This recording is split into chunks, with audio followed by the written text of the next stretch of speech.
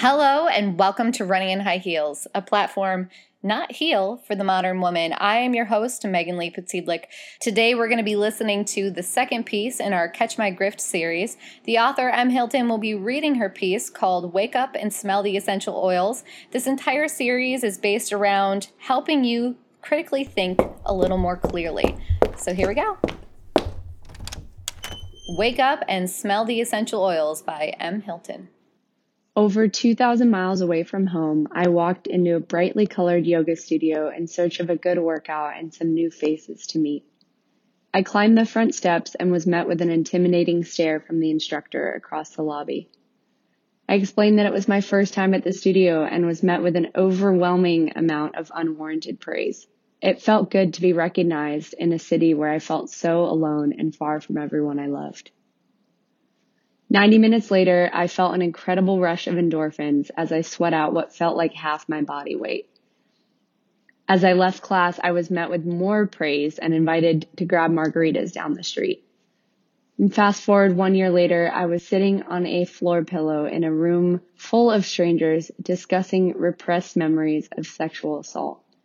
I sought to become a 200-hour certified yoga instructor, and in this pursuit, I experienced a level of emotional manipulation that seemed to come entirely out of left field. In this room, we uncovered traumatic experiences with death to the point of tears. Then 15 minutes later, we'd have a dance party. The rush that came from speaking in front of a room of 40 fed a sense of pride I didn't even know I had. Standing at the front of the room, I felt seen in a city where I was so incredibly lost. Once the pandemic hit, the studio closed and I was forced to face the reality of the deception that had its grip on me. Over Zoom, it became glaringly obvious that this was an emotional and spiritual assault. Up to this point, we had been diving into the reality of our broken nature without a steady foundation to rely on or come back to. In that room, we would expose the darkest and weakest parts of ourselves and then head home to sit in them alone with no one to turn to. It wasn't until finding the truth that I was able to see how dangerous this was. About to move home, God brought me to a new set of steps, the steps of a non-denominational Christian church. First, he led me to a boat on the 4th of July to meet a patriotic, joy-filled Christian woman that was living a life I longed for.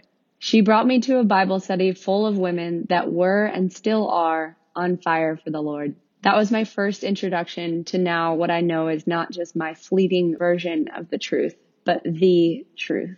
Truth that I can rely on in challenging times and come back to in life's trials. In this, I've realized there's a difference between living in the present moment and only living for the present moment, because the object of hope is future, but the experience of hope is present.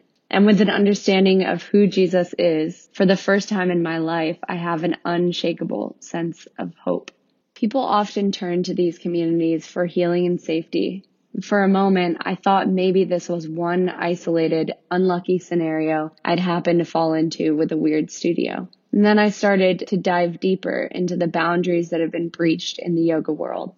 The misuse of the position of trust occupied by a master of any branch of yoga has been shown to be a slippery slope to forms of emotional and sexual exploitation.